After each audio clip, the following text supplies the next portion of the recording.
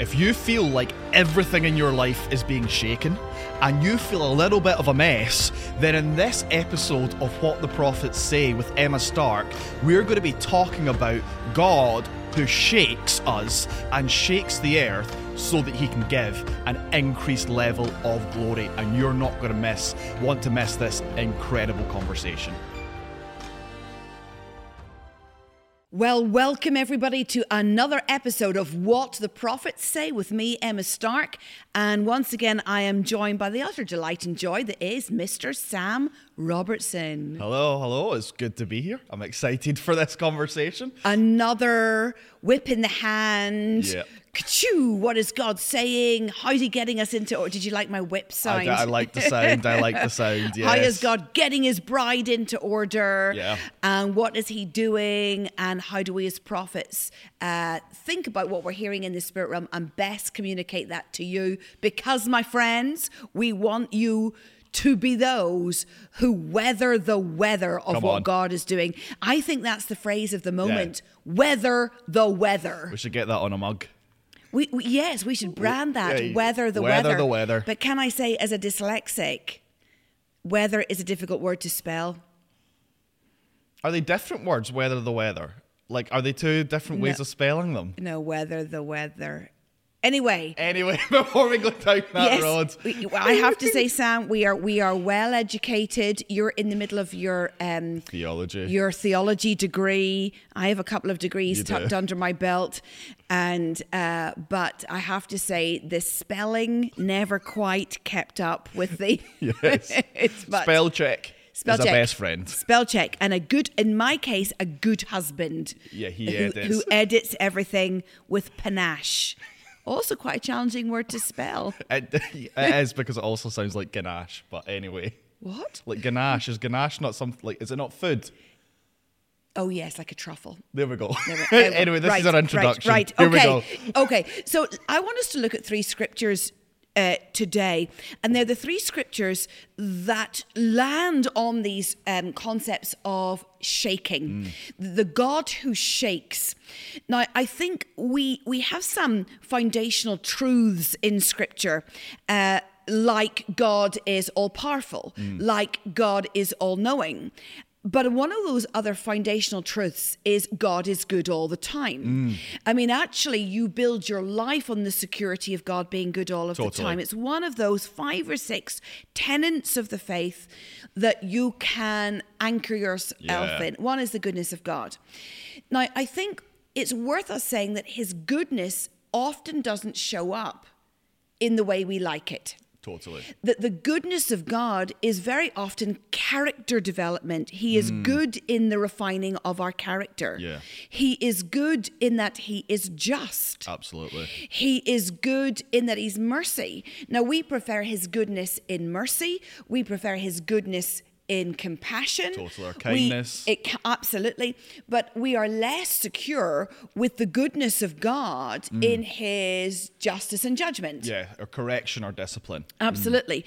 So we know that we're in a shaking season, and I think the pandemic and some of the elections and some of the wars that have happened and are actually going to continue happening can shake us in a kind of we will spiral out way if we don't understand that the goodness of God comes to shake us for very specific reasons.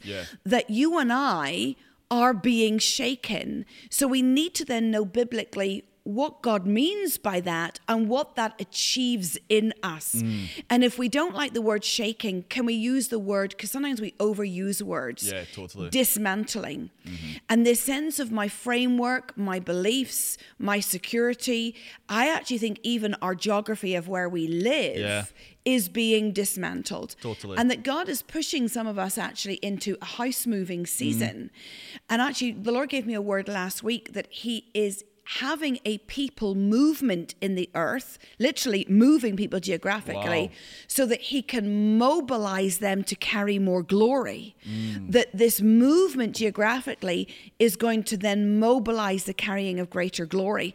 And I'm saying to God, surely we can just stay where we are and carry your glory. But God actually saying, no, I need to even move you work. I need to move you relationships. I need to move you geographically. I need to move your character. I need to test you. I need to shake all of this so that greater glory can be stewarded. Yeah. So why don't we look at the three scriptures together? Why don't you read us the Haggai 2? Now, Haggai 2 is actually re-quoted in Hebrews 12, but read us Haggai 2, Sam. Sure. So Haggai 2, 6 to 7. Yes. This is what the Lord Almighty says. In a little while I will once more shake the heavens and the earth, the sea and the dry land.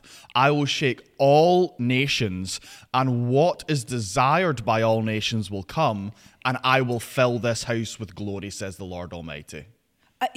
That's fascinating. Let's pick that apart bit by bit, that we see that shaking is the absolute precursor of glory. Totally. Oh, it comes before glory. Absolutely. And it's a shaking of the heavens and the earth. Mm-hmm. It's of all things. Everything shakes. Absolutely. It's not just one place or those who are in the wrong. Actually, God says, no, I shake everything as a preparatory work for increased glory. And it fascinates me that God shakes the heavens, because I think then things fall to us from heaven that we need. In other words, God's saying, look, I'm shaking the earth and all that you know, but when I shake my own heavenly realms, I'm shaking to release something that you don't currently have. Totally. And actually, I think there's a great comfort in we're not here on earth having an isolated shaking season. Actually, we know that in the heavens, there is a shaking as well. And that should bring a comfort that God even chooses in his realm to bring a shaking as well as here down on the earth. That it's so important. It's so important. To release new things to us and new levels of his weight. You and I have chatted many times over the years about revival and our almost love-hate relationship with the word revival. Because in its best sense, revival is, oh, we want a move of God, hallelujah, and how could we not love that concept? But in its worst sense, revival has a sense of entitlement.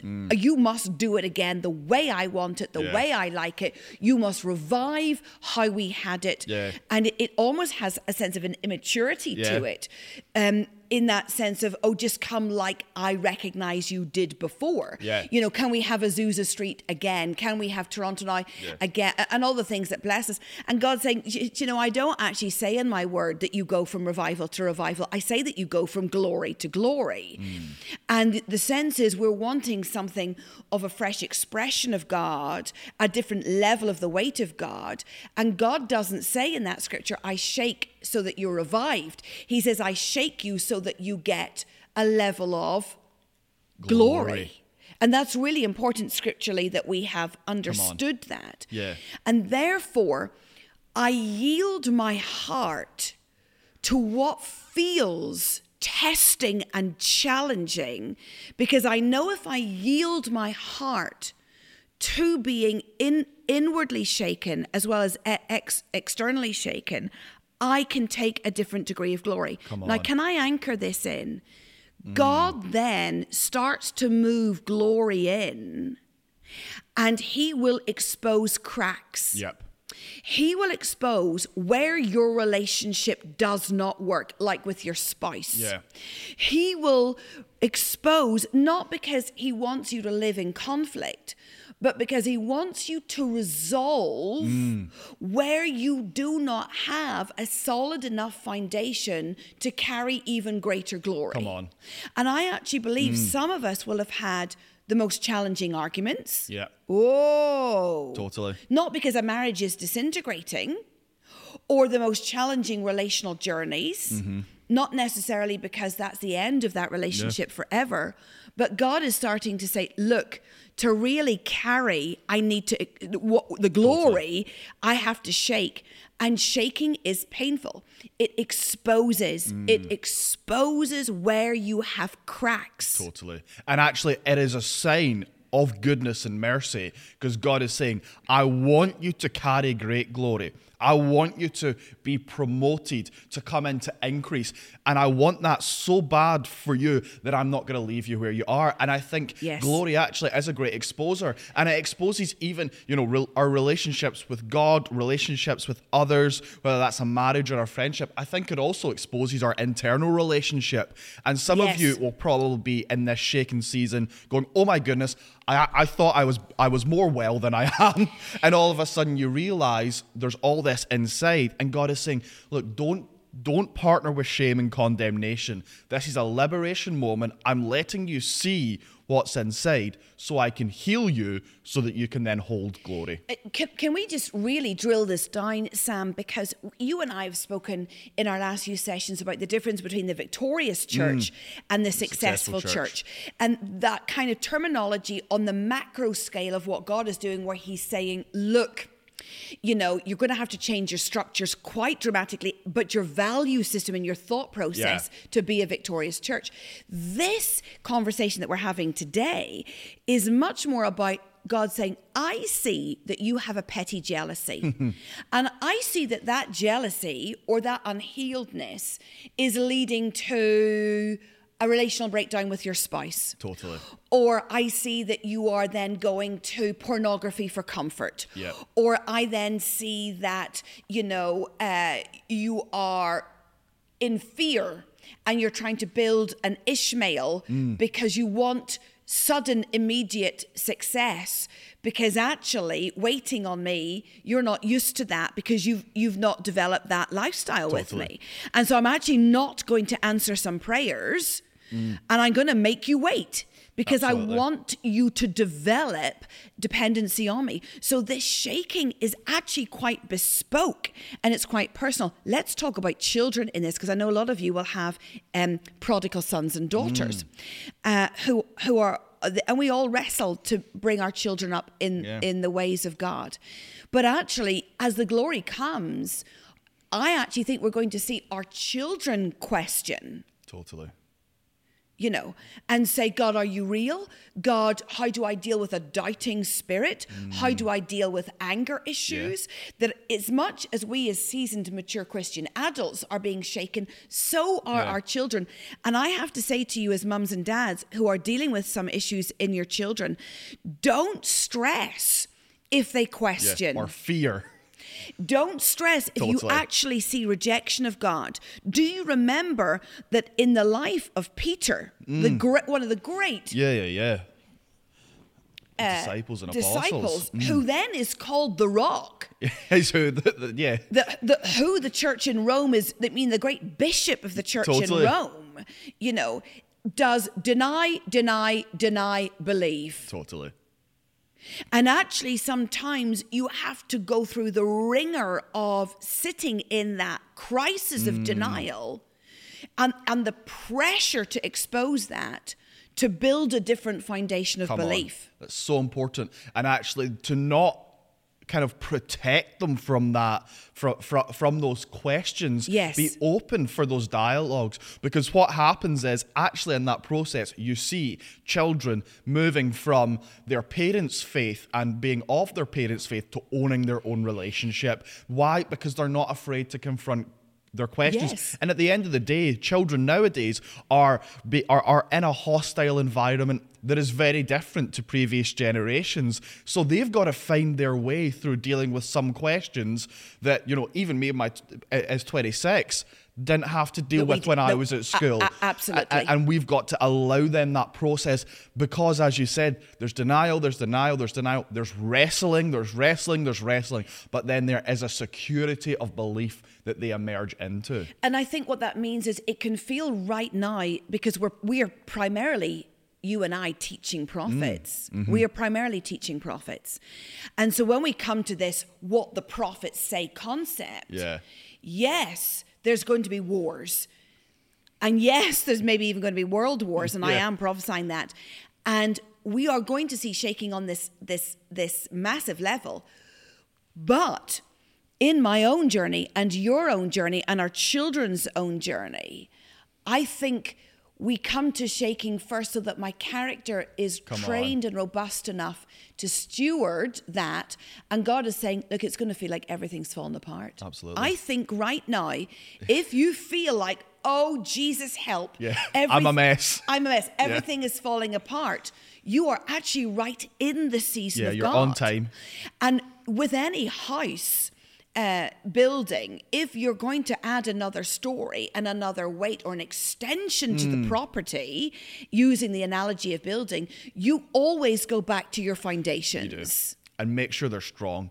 And I think as well, when we're landing in Haggai here as the scripture, just jump back a chapter to chapter 1. Why is God saying what he's saying in chapter 2? He's saying it because in chapter 1 he exposes the people, saying, you're just independent, you're concerned with yourself, you're caught up in your own stuff, and actually your eyes aren't on my house. He actually says, my house remains a ruin while each of you is busy with your house. You're all busy with your own stuff. And there's this sense of, look, I need to shake and I need to shift and I need to create a storm. I need to create a situation so that your eyes come up and see me, and you take your eyes off yourself and you're able to get strong from that. And I think you need to read probably Haggai because it's the story for the season. Yes. But that's the place. And then God says, I shake you. Why? I expose your inner being, I expose your inner world, I expose your relational dynamics so that I can then give you the gift of increased It's a little bit like Jeremiah 2, where the accusation is, you're building your own house rather than a house of worship. Absolutely. In other words, God's saying, I need to shake you because really your structures are about idolatry. Absolutely. More than about the story I need to tell with your life. Let's go to the other shaking scripture. Now, for your own reference, Haggai 2 is quoted again in Hebrews 12. So we get a very similar New Testament thought about the requirement for shaking. It's an Old and New Testament thought. But the other place it is in Exodus 19 and verse 18. And I've got my Bible open here. And this is Moses. And it says, Mount Sinai was covered with smoke because the Lord descended on it in fire. The smoke billowed up from it like smoke from a furnace, and the whole mountain trembled violently or violently shook. As the sound of the trumpet grew louder and louder, Moses spoke and the voice of God answered him. So this kind of sense of the coming of God brings a necessary shaking, and it's quite a violent shaking. Totally. And what I'm interested in there is it goes on to say the Lord descended then into Mount Sinai. And God gives the 10 Commandments from that place, that you get the next level of revelation on the back of the shaking. Absolutely. Now, the tragedy for me in this is the Exodus scriptures. Moses is up for being shaken. He's up for the proximity to God that costs him. Yeah. But the people don't want to go. You can, in wanting comfort and ease, push away the next revelation. You can, in your fear of being shaken by God, put yourself in 40 years of wilderness. And we're seeing here the need for us to say, God, you must test me. You must refine me by shaking. God, if I cannot take your discipline, if I cannot take the exposure, if I cannot take seeing the ugly things in me, I may well disqualify myself from a front row seat in the stewarding of your glory. Totally. And actually, it sounds like something that's quite easy to pray until you are on your knees saying, I hate this about me. Totally. Yes. I hate this about me because I'm seeing it. Totally. I'm seeing that I'm not credible in this regard. I'm seeing that I'm not pure here. I am seeing that my family are not all together. And God, I don't want to have to face that. But God's saying, if you face that, which I'm exposing, you actually qualify to go into a stewarding of increased capability for my glory. Totally. I mean, that kind of what you said there just stirs a response in me that we need to cry out for bravery. Not bravery. Yes. I think we love to talk about bravery when it comes to, evangelism and harvest or signs and wonders, but actually a real kind of sobering bravery of, I need to be able to look at what's inside me. And actually, God, let your eyes become my mirror. Let me, when I look at myself, see me as you see me, the good, but also what needs changed, what needs healed. We're touching into King David, you desire truth in my innermost parts. Yeah. That is very painful. Very painful. Absolutely. And so I want to encourage you today, as you listen to what the prophets say, that the prophets are saying some of your excruciating moments are actually your best moments before God. And actually some of that, this relationship looks broken. I feel broken. I have got more questions than I have answers, God. Is this sense of God saying this is exactly the qualification for the next season. And I really want to speak into broken marriages because I do an awful lot of marriage stuff, pre-marriage stuff and post-marriage stuff. And I think that I am watching more and more of that. Oh my goodness, we're having a moment. We're just having a moment of crisis right now. We're having a moment of question. We're having a moment here. And God is saying, I have put my hand to bring that to the surface, even on your children, to be the God who exposes the cracks, that now we may work on getting you robust enough to carry another level of my glory. And the exposure of the moment is not really a focus on your failure, though it feels like that. The exposure of the moment is the glory of God because he wants you at the front line of the next thing that he's going to do. And it's his kindness that leads to repentance, and he disciplines those he loves. And even when you're saying that word expose, we've got to reclaim that. We've made it a dirty word, almost like, let's not say that. Get that word out my mouth, expose. Oh, I don't like that. And actually God is saying, no, it's an act of my goodness. It's an act of my love. Actually, it's an act of my mercy. I'm not going to leave you where you are.